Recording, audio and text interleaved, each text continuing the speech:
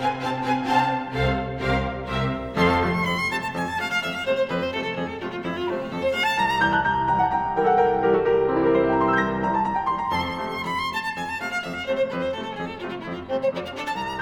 to A Load of BS, the behavioural science podcast with me, Daniel Ross, and indeed to part 2 of my conversation with Washington-based political strategist Marc A. Ross. For those of you who tuned into part 1 with Marc, you'll remember his exuberant, ebullient and entertaining style, his infectious enthusiasm for his subject. And you'll also remember that we covered a lot of ground. Marc shared his great anecdote about Clinton's candy shop in regard to exerting power and influence. We discussed the delusions required to make it as a politician, and we talked a lot about the reality of the Hill, and indeed political affairs in general beyond the media hysteria. Today we pick up the baton to discuss a wild array of topics which will enlighten you. Sanders, Corbyn and political self-sabotage, the illusion of similarity, floundering Kamala Harris, Rory Sutherland's Make It Pink boardroom strategy, problems with the polling industry, campaign school, the mathematics behind the US election, diversity in politics, Trump disinfectant and the pirate ship of rejects, and will Trump run again? Hopefully off the treadmill. If you like my shows and weekly writings, do share on Twitter and with friends. There's no giveaway for that apart from my eternal appreciation and love, and the enormous dopamine hit you'll get by doing it. Trust me, it works. You can also find all my podcasts on all the usual platforms. Do subscribe on Apple, Spotify and others, and give me a 5-star review. And let me know what you think of it all, here or on Twitter at Daniel S.J. Ross. Now enjoy the show. Earlier, you mentioned a list of politicians who you put in this in a category of being great politicians or having good qualities, having the best talents around them. One of those you mentioned. Well, I said good politician. I didn't say good qualities. I mean, okay, there's a difference. Important correction. I stand corrected. But one of those politicians you mentioned was Jeremy Corbyn. Something that fascinates me about some political campaigns is that they appear totally self-sabotaging. So, like in the US, I'd reference Bernie Sanders' consecutive election campaigns. That might be one example. In the UK, Corbyn's leadership of the Labour Party showed this even more obviously. And what I mean to say is that both their beliefs are so entrenched, they're so static, they're so stubborn, they seem so off the mainstream zeitgeist that they actually bypass any hope of real power and influence for the sake of dogma. And then in the end, I speak more for the UK, but they damage their parties for it. Now, in the UK, for example, after the 2019 election, former Labour Minister and new Labour architect Peter Mandelson, who I'm sure you're aware of who he is, right. Yep. He commented that if you actually want power and influence, you've got to create policies at either side of the centre. And if you refuse to do that and consequently only talk to a minority, then by all means do so, but remain a school debating society. Now, I found that rather amusing and painfully to the point. But the interesting question for me is, how do you think Sanders and other minority figures see that dichotomy? Well, two things.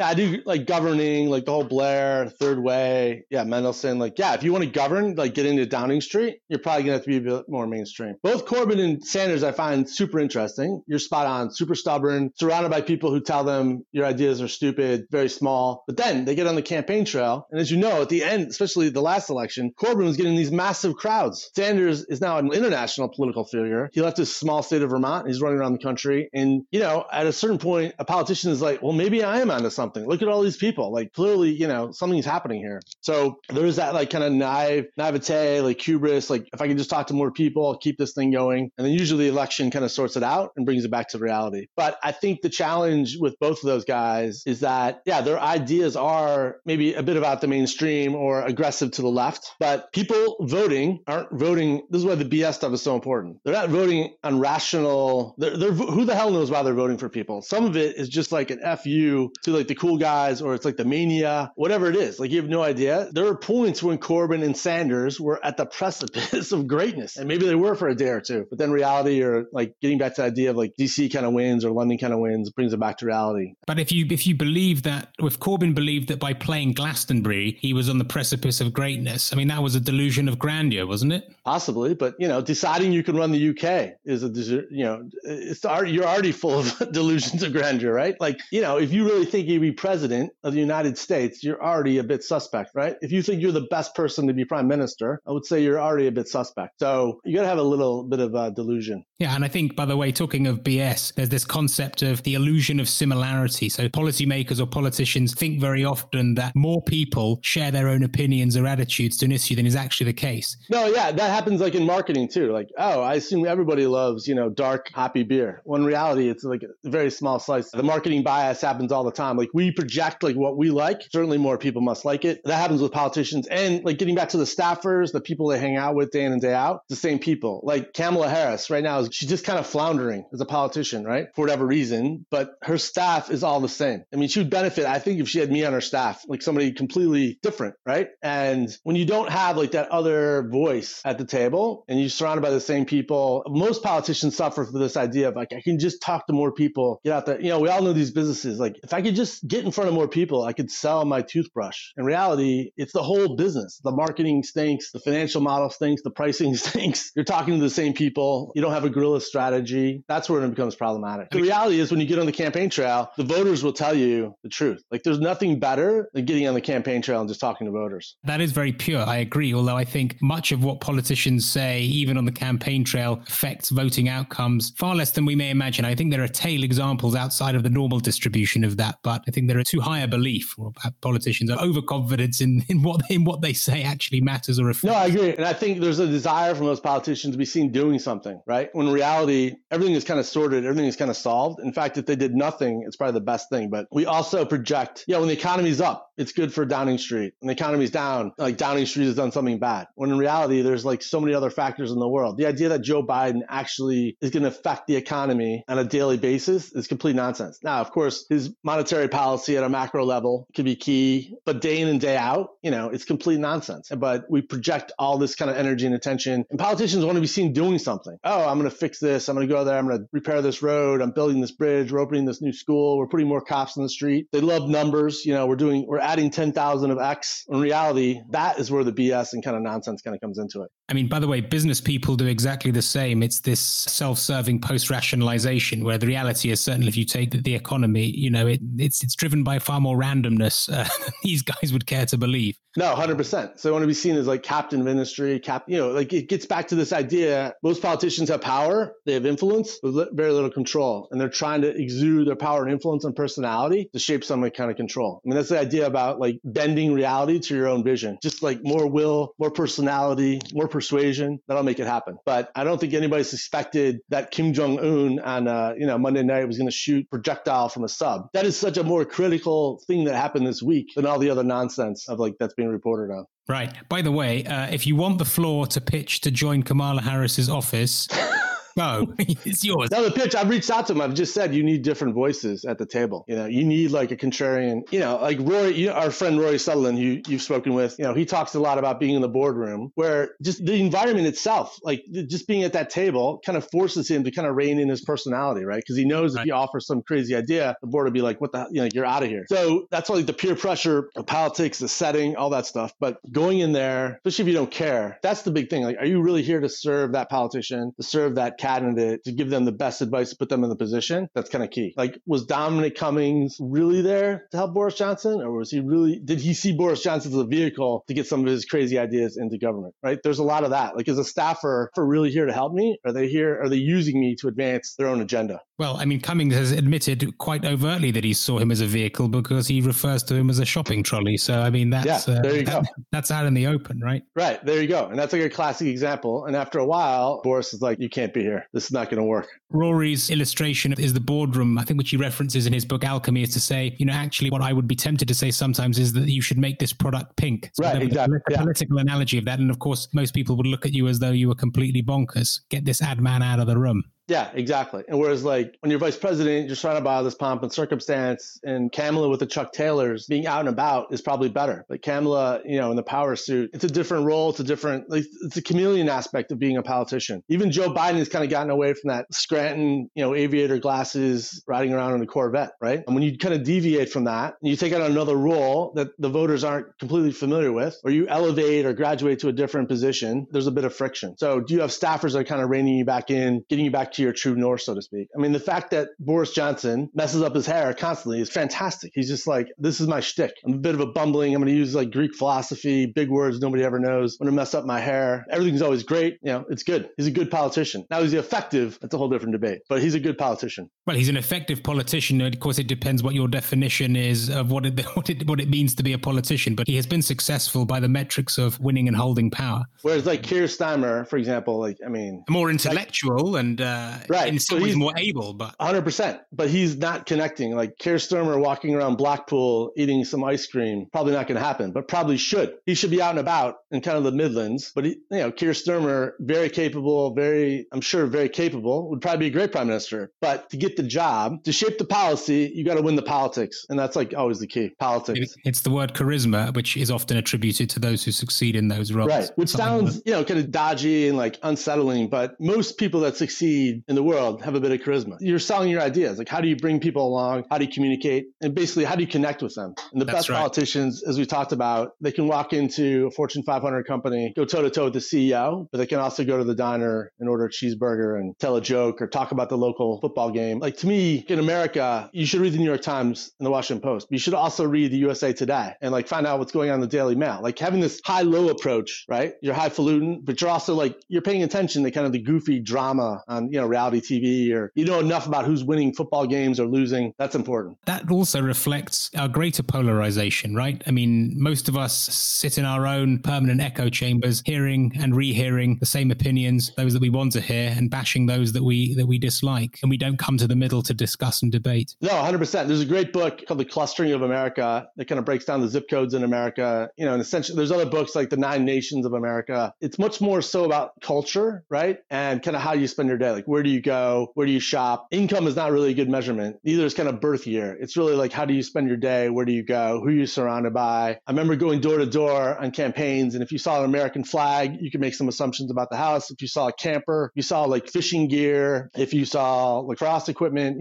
the car they're driving, like kind of processing all this information, you can make some assumptions, right? If you go to a gym, if you commute 45, all these different like elements are kind of important. But if you're staying around the same people, and this happens all the time, like Marin County is San Francisco, right? Or Marin County is just outside of San Francisco, very posh, very left-wing county, fantastic, great place to live. But getting more votes in Marin County is great, but it's not going to get you to the White House, right? It's the ability to kind of connect to these different parts of America that are super important. Talking of which, I wanted to actually ask you about polling and forecasting as we sort of think about what it takes to win an election and how you plan a campaign. We know that election polls are often very wrong. Actually, going back to the thought of advertising, I think you mentioned David Ogilvy earlier, but the great ad man apocryphally said that consumers don't think how they feel, they don't say what they think, and they don't do what they say. So we know people behave differently in the polling booth to the vox pop on the street, but why do you think that is? And maybe more interestingly, are there better ways? Are there better questions to ask voters to predict outcomes more accurately? And why are we going so wrong with polls? I would say 3 things in defense of the polling industry. Most polls are not designed to like tell you what's happening. They're designed to influence what they want to happen. They're used to clear out the field, shape opinion, drive donations. There's no universal mandate on how to conduct a poll. You could do it by email, you can do it by phone, you can do it face to face. You could have a sample size of 100, you give a sample size of 1,000. The poll could be 3 questions. It could be 30 questions. I think the way we consume polls is really the problem, because we got to be more, what is the pollster trying to do to me? Or why am I getting this data? It's kind of, you can be a bit more sophisticated as an end user. I think generally polling is pretty accurate, pretty professional. Even the polling for Hillary versus Trump was accurate in the sense, in terms of the popular vote, Hillary got more. She won by 2 or 3 points. But when you go to electoral college, the way our system is actually done, state by state,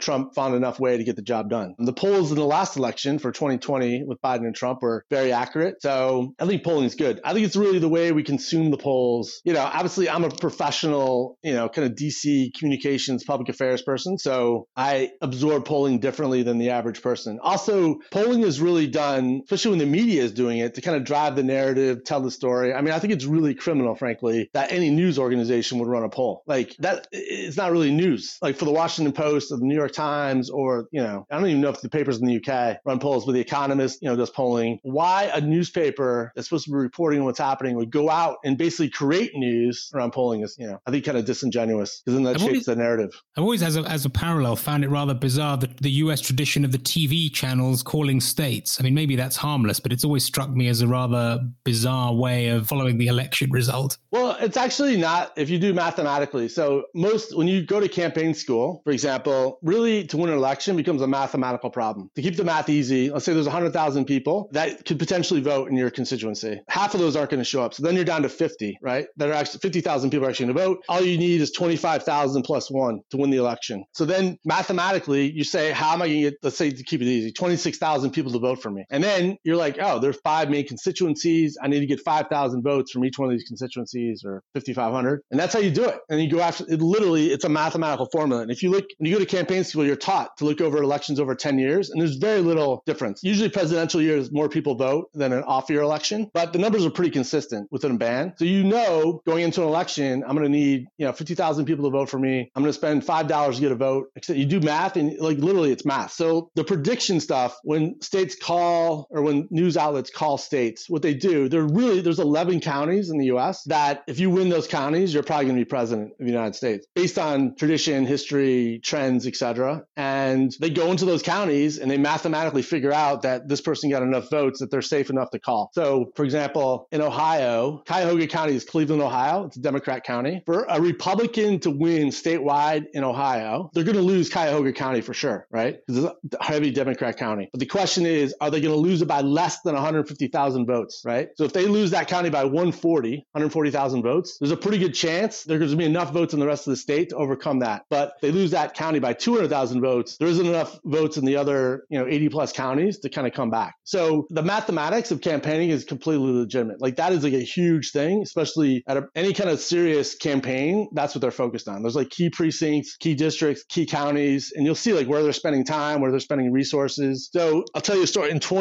My math is going to be Bush's reelection, I guess 2004. I was in Portage County, Ohio for the last 3 weeks of the campaign as a super volunteer for the Bush campaign. I was in a Democrat county. We knew we were going to lose the county. Our goal is to lose it by less than we did in 2000, right? That is like, let's get more Republicans to show up. We know we're going to lose. Let's lose it by less. Let's reduce that delta. And that's what we did. And we did that in 50 counties, and Trump won that state by 150,000 votes. So basically we lost 50 counties by 1,000 less votes. Do you know what I'm saying? Like that was the difference. And when you got like time, resources, and money, that's like a serious operation. So no, the county thing is like super important. Like Wood County, Ohio, like where I grew up, if you win that county, you're probably gonna be president. Like Duval County and Jackson, there's like certain counties in the certain states where they just carry more weight than the rest of it, because the other counties are gonna go so Democratic or so Republican that it's all about reducing that delta. That's great. That's really fascinating. I'm really glad I asked that question. Even that's cool. It's a bit mathematical and boring, but it's completely legit. Like I said, at campaign school, you're like these many people are probably going to vote, and out of that, I need like 50 plus one. So how am I going to get 50 plus one? It's not boring at all. It's not boring at all. I'm really glad I provoked that answer, even though my question actually was probably a little more banal. The answer was far more sophisticated. So I'm glad you explained all that. Now, there's certain counties that are just like super counties. Like if you really want to know what's happening in America, like Aurora County, which is like a county outside of Denver. If you set up shop there in a presidential election, just spend time there. You'll have a good idea who's going to be the president. Wow, interesting. Now, we talked a little about decision making, and you referenced a number of times the importance of having like talent around you as a politician to support you. My question is actually about diversity then, and you can answer this probably from more of a US perspective because that's what you know better, but take as wide a frame of reference as suits.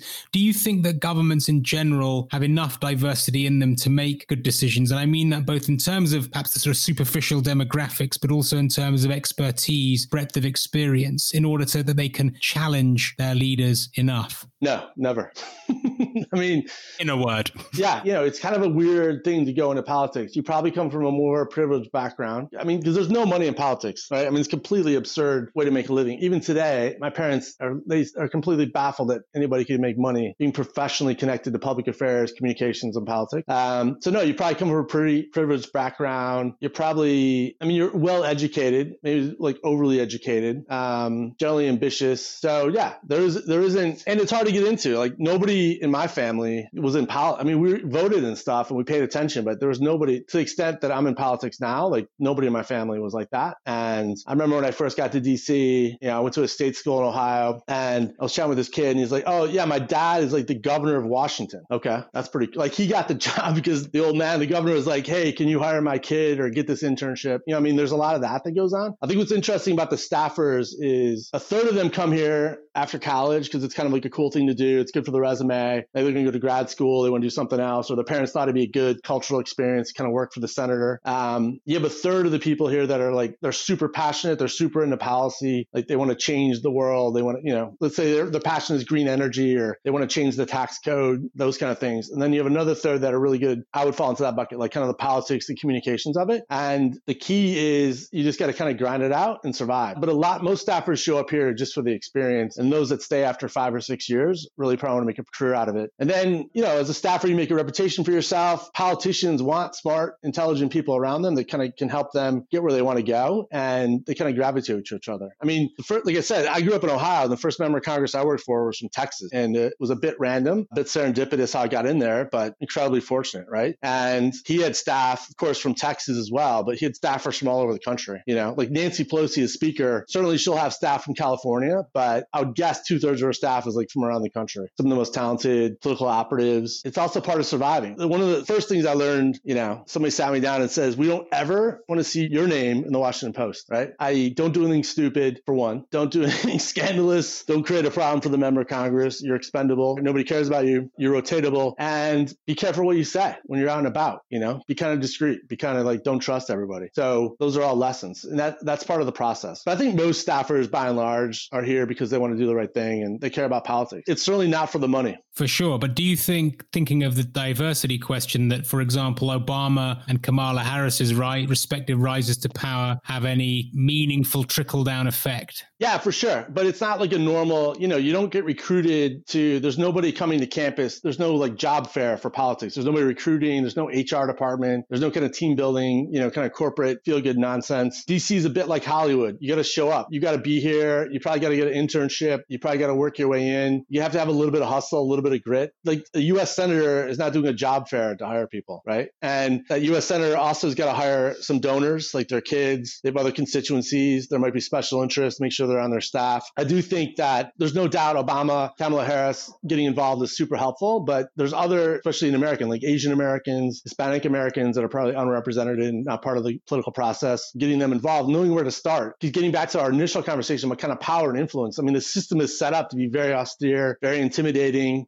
big buildings, Gothic columns, marble, fancy desks. I mean, it's really designed to kind of push to not be inviting. I think, and it's interesting that one of the challenges that the Biden-Harris administration has kind of run into, they're almost coming up on a year in office. They're way behind on staffing, even at the ambassadorial level and even with key staffers of various agencies, because they wanted to be much more reflective of America, have much more people of color in the administration, different voices, and they haven't found enough people to fill these roles. And they're coming up a year in office, and in some ways have lost time because they could have put other staffers in there to kind of help advance their agenda. So sometimes good ideals, good targets aren't always the best way to operate a government. So what you're saying is it's a mix of some candy store nepotism and perseverance, basically, which gets you in. Yeah, is always going to be the easiest, but you're probably not going to survive. But the perseverance and grittiness is the key. Like I've dealt with a lot of kids that are like, I want to work in DC. Okay, so do 1,000 other kids. There's nothing here in your resume that indicates that you have any special talent or, the only way I can see if you're any good is if you do an internship, kind of grind your way in. Are you resourceful? Are you smart? Can you work under pressure? Those kind of things. There's no like Capitol Hill job fair for a member of Congress or work on a campaign. So it's a bit being certainly in the right place at the right time, but having a little bit of grittiness to you. DC is like Hollywood. If you want to be in DC, you got to be in DC. You can't be in DC from Columbus, Ohio.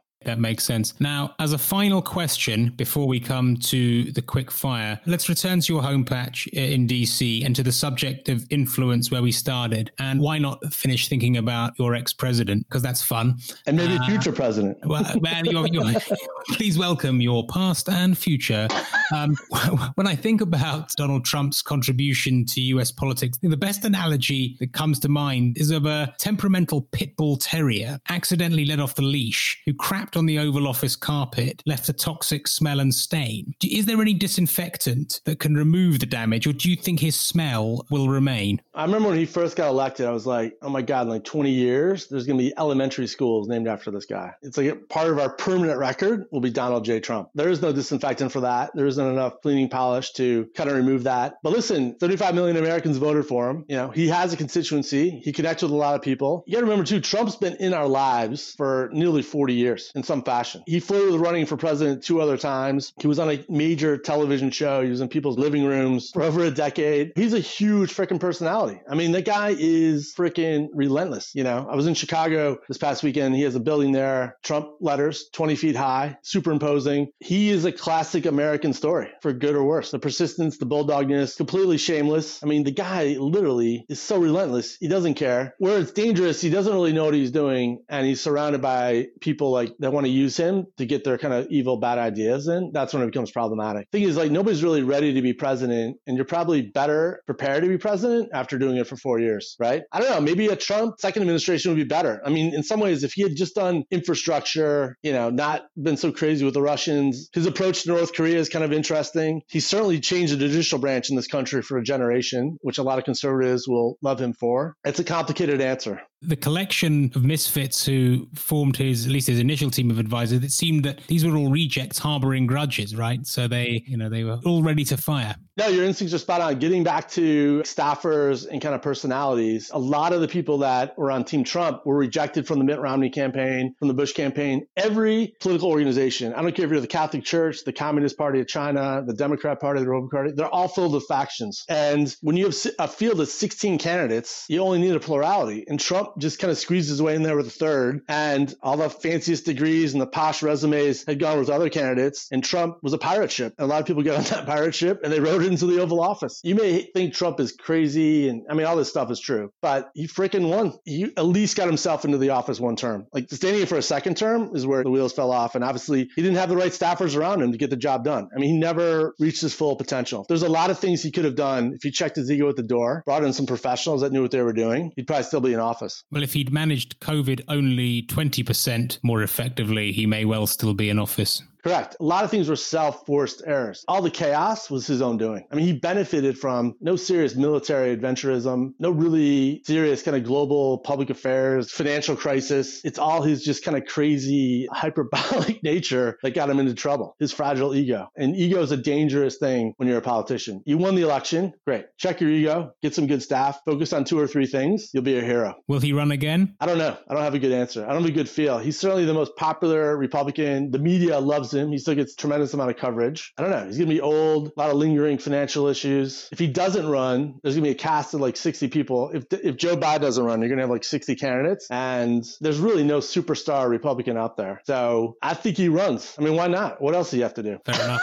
Exactly. He might be bored in Florida by then. I think it's going to be interesting. There's an election here in Virginia for the governor's race, which I would encourage your listeners. That'll get a lot of attention just because it'll give some of the political press to talk about. That's in early November. If Terry McAuliffe's a Democrat, he was governor previous, he loses, that'll be a huge tidal wave of problems for Joe Biden, just from like in terms of perception in the political press. And then you have the midterm election in 2022. Trends suggest that the party out of the White House traditionally does really well in the House of Representatives. So with a small majority there, the Republicans probably take over the House of Representatives, maybe even the Senate, and you have a whole new ballgame. Biden will be decidedly on the back foot. So I don't know. It could be a good environment for Trump. There's a famous saying, like, a week in politics is years, or something crazy like that. And, to speculate what's going to happen in 2 or 3 years, hard to say. But getting back to one of our other conversations, I mean, clearly Trump is putting himself and his staffers, his team, are putting him in a position, if he wants to run, it's there for him. And I think as a good politician, you're always like putting yourself in a position to succeed and kind of do other things. Shall we do some quick fire? Sure. Cool. Okay, here we go. Don't think about these too much. What's the kindest thing anyone's ever done for you? Kindest thing anybody's ever done for me? I had some neck surgery. My wife took care of me for 30 days. It was pretty amazing. Nice. Are you well recovered? I am. Yeah, it was like 5 years ago. But yeah, when you can't open a door and you can't walk very well, pretty humbling. What's your most powerful memory? I think the Ronald Reagan coming to my hometown in 84. Like, I was 13 years old. I just became really enamored and obsessed with politics. It was such like a circus coming to town. Like, just the whole atmosphere was like a rock and roll concert. And our 8th grade teacher, I was taking civics at the time, she famously said, if you could predict predict the outcome of the Electoral College, you'll get a point, right? Like bonus points. And famously, that's when Reagan ran the table, essentially winning every state except Minnesota and the District of Columbia. And I predicted a landslide. So I collected like 300 bonus points. I was like obsessed like watching politics and C-SPAN at an early age, and I kind of played into it. And I was always really good at it. And Reagan coming there and connecting like politics, geography, history, economics, this all kind of came together. So that was a really profound moment. Great. Tell us something interesting about yourself most people don't know.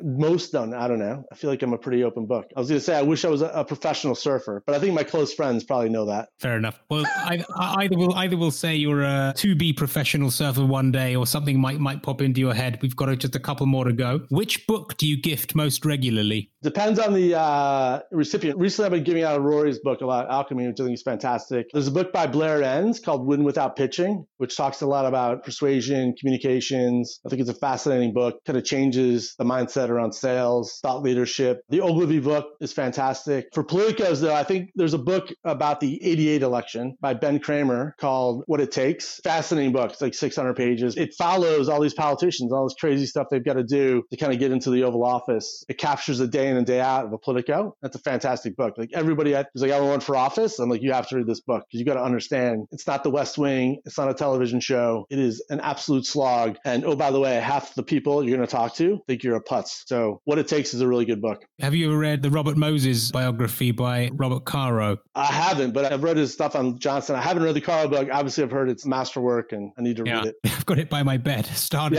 It's the largest brick of a book but it's fantastic. I was in New York a few weeks ago driving on some of those roads, and I was just thinking about just the colossal influence that guy had. That's a huge book. And Caro's writing style is absolutely fantastic. His books on Johnson are just some of the best books on power, influence, how government actually works, the level of detail. It's amazing. Yeah, absolutely. The other one, which is worth reading, is Caro's own memoirs about his writing and his life, which that's a very easily digestible book as a starting point. No, he's an amazing author. He's a national treasure for sure. One other book I'd recommend, actually by Tim Shipman, on your side of the pond, is All Out War, about the Brexit vote. Absolutely fantastic. One of the best political journalists. I encourage a lot of my American friends to pay attention to other elections around the world, because there's always lessons we learn. Even the recent election with Canada, with Justin Trudeau calling that snap election, which resulted in nothing changing. But Shipman is a fantastic writer. And that Brexit vote is going to be one of the most seminal things we'll be talking about for a generation, until I predict the UK goes back to the European Union.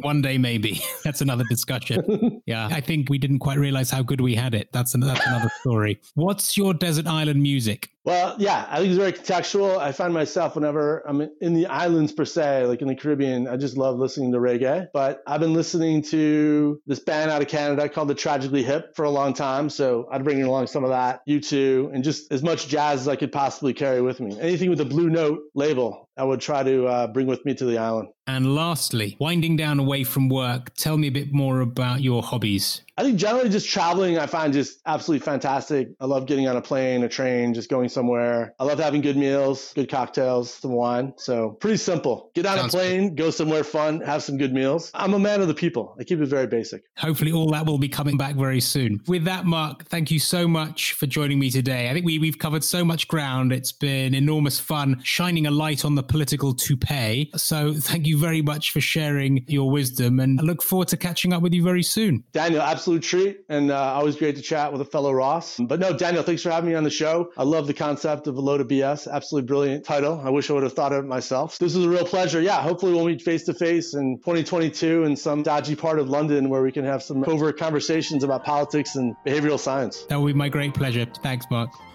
There ends my two-parter with Marc. What I love about these podcasts is their variety, and I'm lucky to chat with individuals from such an array of backgrounds who share alternative perspectives on human behaviour.